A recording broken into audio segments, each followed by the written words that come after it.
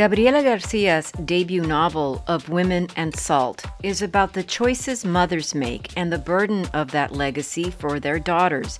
The settings range from 19th century cigar factories in Cuba to present-day detention centers in South Texas. We meet the character of Jeanette, the daughter of a Cuban immigrant who lives in Miami. Her neighbor, Gloria, a woman from El Salvador who is apprehended by ICE and separated from her little daughter, Anna. This is Book Public from Texas Public Radio. I'm Yvette Benavides. I spoke to author Gabriela Garcia about her novel, Of Women and Salt. This is a novel that spans generations of mothers and daughters from the 1860s to the present day, and it spans many spaces. Cuba, Miami, and Mexico.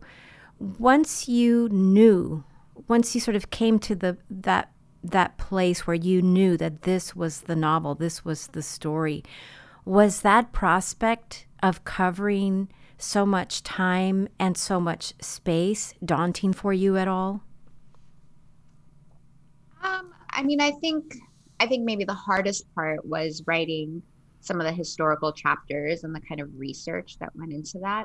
But I think very early on, I knew that I didn't want to write a traditional linear storyline, kind of what we think of as like the traditional Western storytelling. I knew that I wanted to sort of disrupt that, and that I wanted to also explore writing in many different styles and voices. So like even, the chapters in each woman's voice, the style changes pretty drastically. There are different points of views. Sometimes it's past tense, present tense, even within a character. I knew that I wanted to sort of challenge myself with some of those conventions. So, it was challenging in terms of making sure that I was sort of delivering the information that would make the story come together and delivering a satisfying, ending to the story. But I really enjoyed working in a totally different format. Yeah, the structure here is so interesting, just as you say, with that narration shifting from character to character, third person to first person. Even the character of Jeanette has a third person narration, a chapter with third person, and then chapters with first person. I thought that was so interesting, and it's not discombobulating in the least. You just sort of fall in line with it. You just sort of you're so into the story that it's not even really a question. It's just something I sort of went back to kind of study how you did that. It was very seamless. And also the chapter with Gloria. So Gloria from El Salvador, and she has a first-person narration in some really gorgeous prose in this book that was very, all of the prose is so interesting in here, different voices, different features of those voices, but there was just something about Gloria that I thought that you gave to this character that seemed so meaningful to me, because it was just such a gorgeous prose for her story. Oh, that's so great to hear. Yeah, I write poetry in addition to fiction, and I think voice and tone and image is something that I think a lot about, even in my fiction. So yeah, in that chapter in particular, I was thinking a lot about different imagery. I was thinking about, how to strike a balance between using that first person narration, but not making it, overwhelmingly emotional or sentimental. Like I really wanted to sort of present her as the kind of like full human being who she is, with many different interests. And it's wonderful to hear that you connected with that chapter. Oh, well, I'm so glad that you're saying that, because it's true. I mean, she has this interest in birds. She watches this National Geographic documentary, this video that's in the detention center. And I I was so moved, and it's not sentimental, just as you say, but I was moved by the idea that she had a first person story that was so just what you said, that it was so lyrical, that she got to tell a story. So often with these immigrants who are seeking asylum from some extremely dangerous situations in their home countries, have someone else speaking for them, or have someone else making assumptions about their story, about what really happened back in their home country, or what really happens in these detention centers.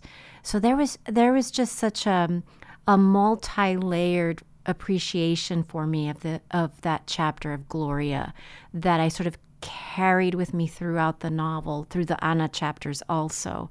That I don't know, I just felt like it was something very special to look at in this book. Yeah, that's great to hear.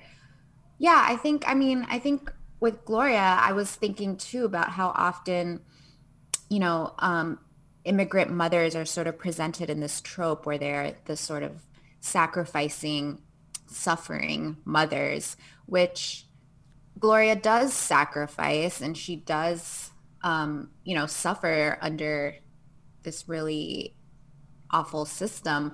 But I really wanted to show all of the layers of her, her interests, the fact that like motherhood is kind of difficult for her at times. Like there's a point where, she wonders, she sort of admits that sometimes she doesn't want to be a mother.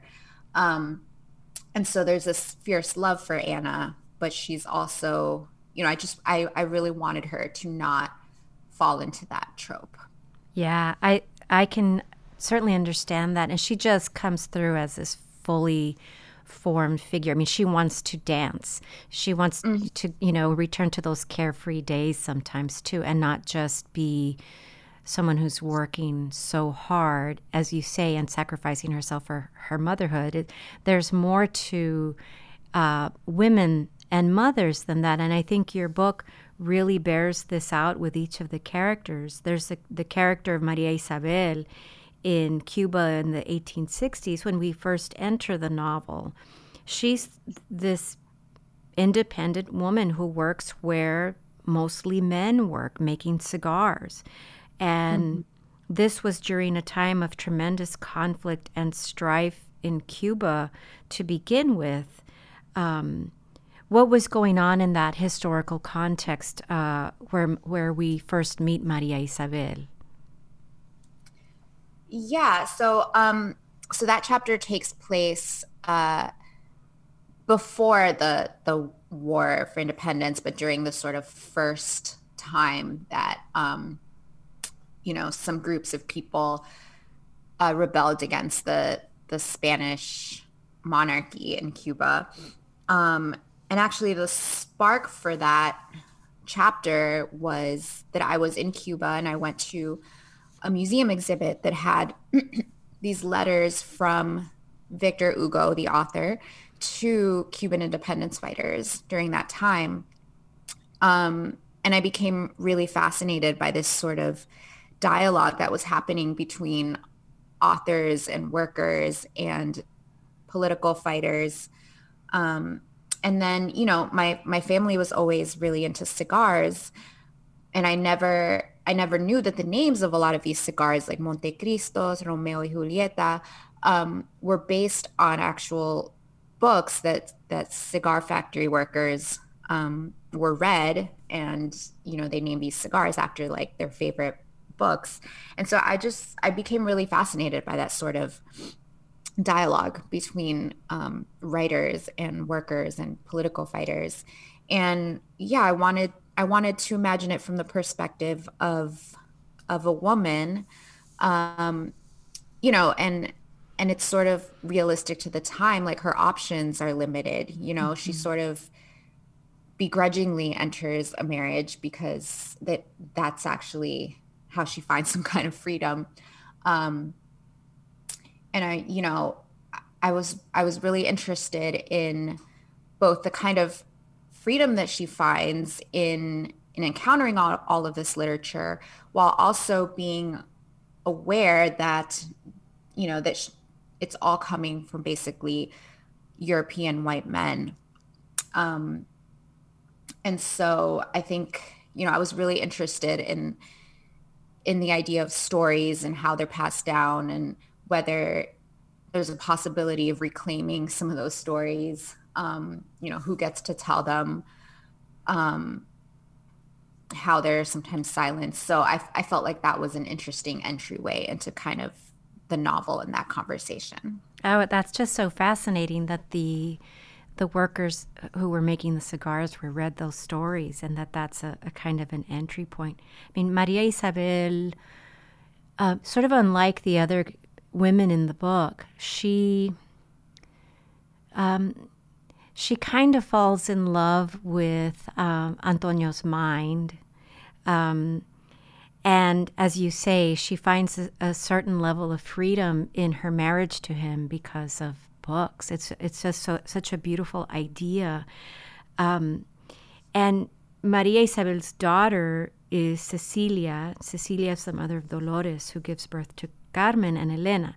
So what we see in each of the chapters, though, as we move away from that initial story of Maria Isabel, is a silence that's born of stigma and the pressures that these women are enduring in every single decade, in every single century, in every country that the book covers. We see that with all of them.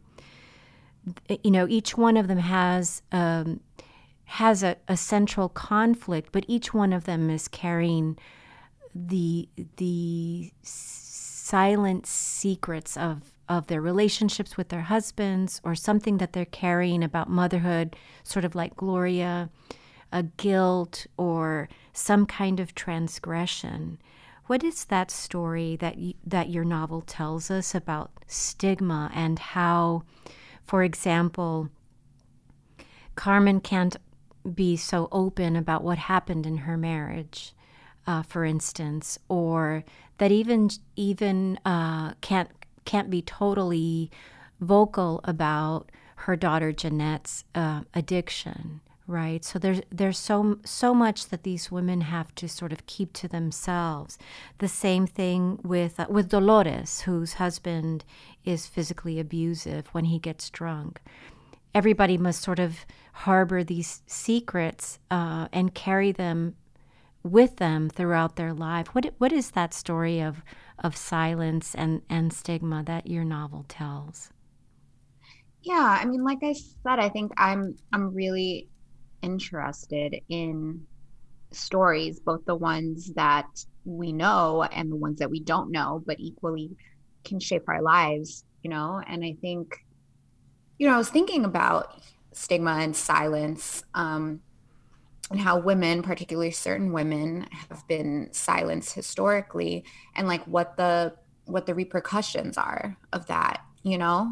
And there's a lot of that happening in the novel, where um that that silence, or that inability to tell the true story, leads to really difficult consequences, or just really difficult situations, really fractured relationships. And I think in particular, mother-daughter relationships, and really like many relationships between women, are so complex.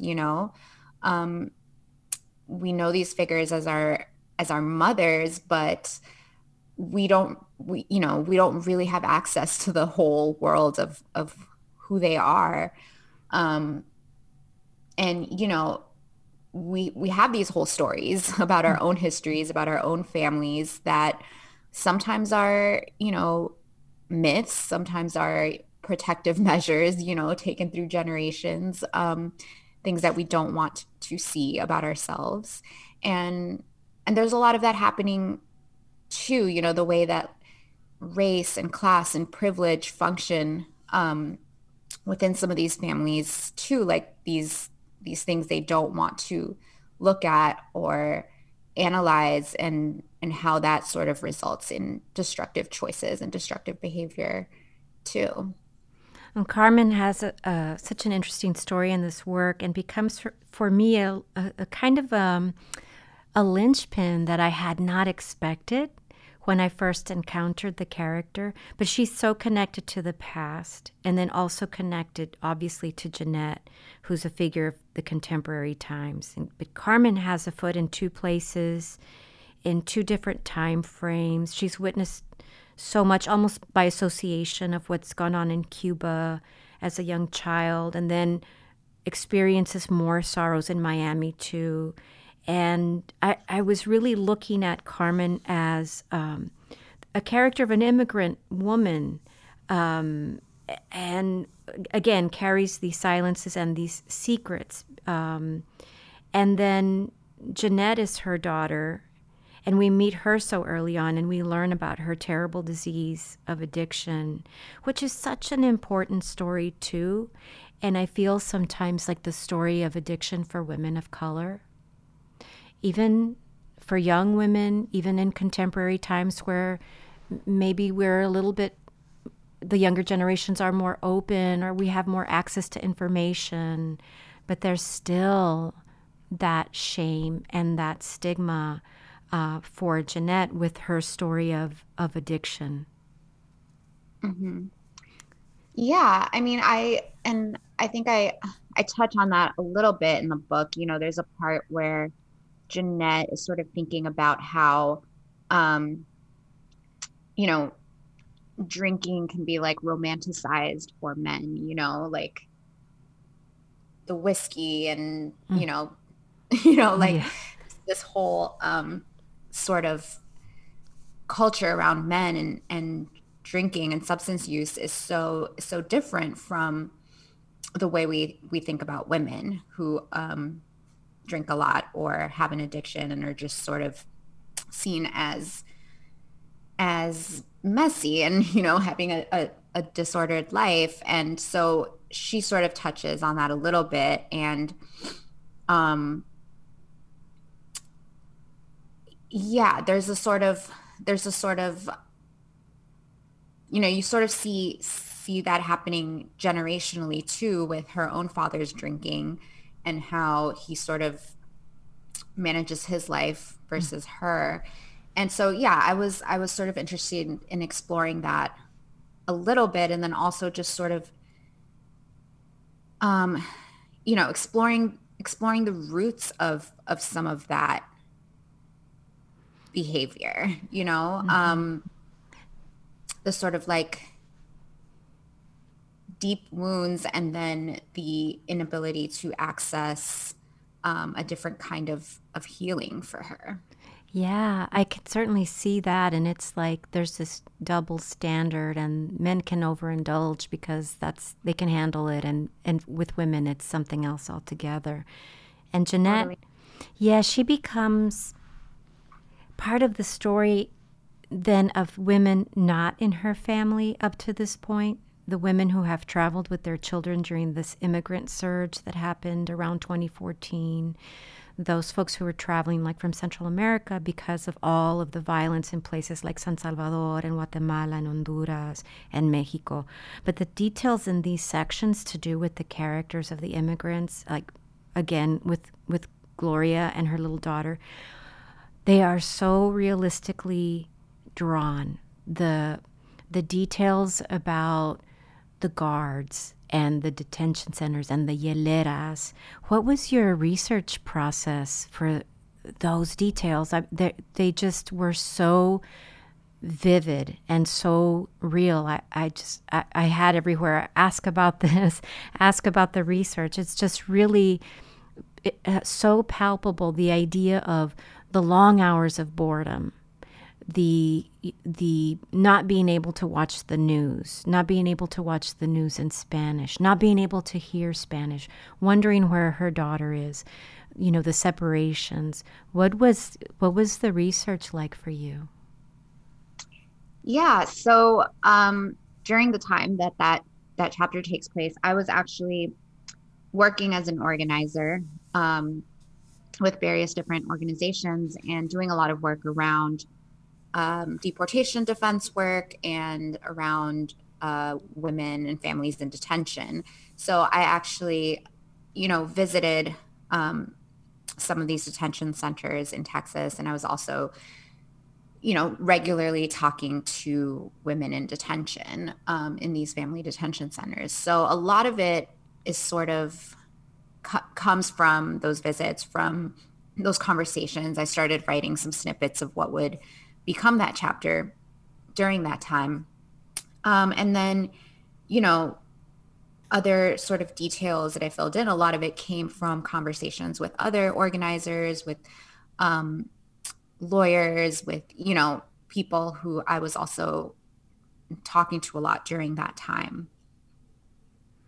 It just comes through so painfully real, and it just puts us there to sort of vicariously experience these horrors and these sorrows that women and children had to endure in these places. We learn in the very first chapter this phrase that Maria Isabel happens upon in a book, "We are force." And readers will have to read for themselves and see how the phrase is carried over from there to here, from then to now, and how this sort of mantra spans all of these generations and all of these stories from woman to woman in this book. But something that I really appreciate about your novel is what is established very early on with the character of Maria Isabel. She's drawn, as we were saying, to storytelling and to Antonio reading from books during the lunch hour at the cigar factory. And she's just intent on learning to read. And she works hard toward this goal. And this is what you wrote.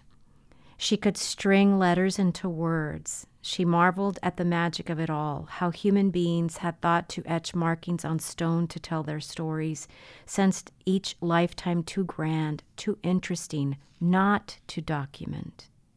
She wanted to write her own words. She wanted to write her life into existence and endure. That comes so early on in the book, and I just felt like when we do encounter books later in the novel, that I kept thinking about Maria Isabel. And you just see this connective tissue across these countries, across these decades and centuries, from woman to woman. And readers will have to see again how this is passed on and passed on. But is that how you feel about this book and about writing, this idea of these lives are too interesting not to document them? Yeah, I mean, I've always been drawn to writing since I was a kid, and I've always been drawn to reading. So I think it's something I certainly think about, like what the impulse is to write, what the impulse is to, read, sort of enter into the minds of other people through books. So it was something I was definitely thinking about, and I was also, thinking about that passage, the fact that like these factory workers, whenever they did encounter stories about Cuban women, it was always through this perspective of men. And I think, that passage, Maria Isabel is sort of thinking about that, about her own voice and her own words, and how she wants to sort of find an ability to sort of speak for herself. And, the words that are passed on the book, like it's sort of, there's like writing in the margins, and it's sort of like women make it into whatever it is for them, whatever those words mean for them, whatever that book means to them at the time. And I sort of was thinking about that too, how it's not just the story, but how we relate to it in our own lives, and how we can either make it our own or not, So that's sort of what I was thinking about. Gabriela Garcia, thank you so much for talking to me today. I really appreciate it. Thank you so much. Gabriela Garcia is the author of Women and Salt. This has been Book Public from Texas Public Radio. Write to us at bookpublic@tpr.org. Jacob Rosati composed our theme music. Kathleen Creedon is our digital producer. Dan Katz is Texas Public Radio's news director. I'm Yvette Benavides.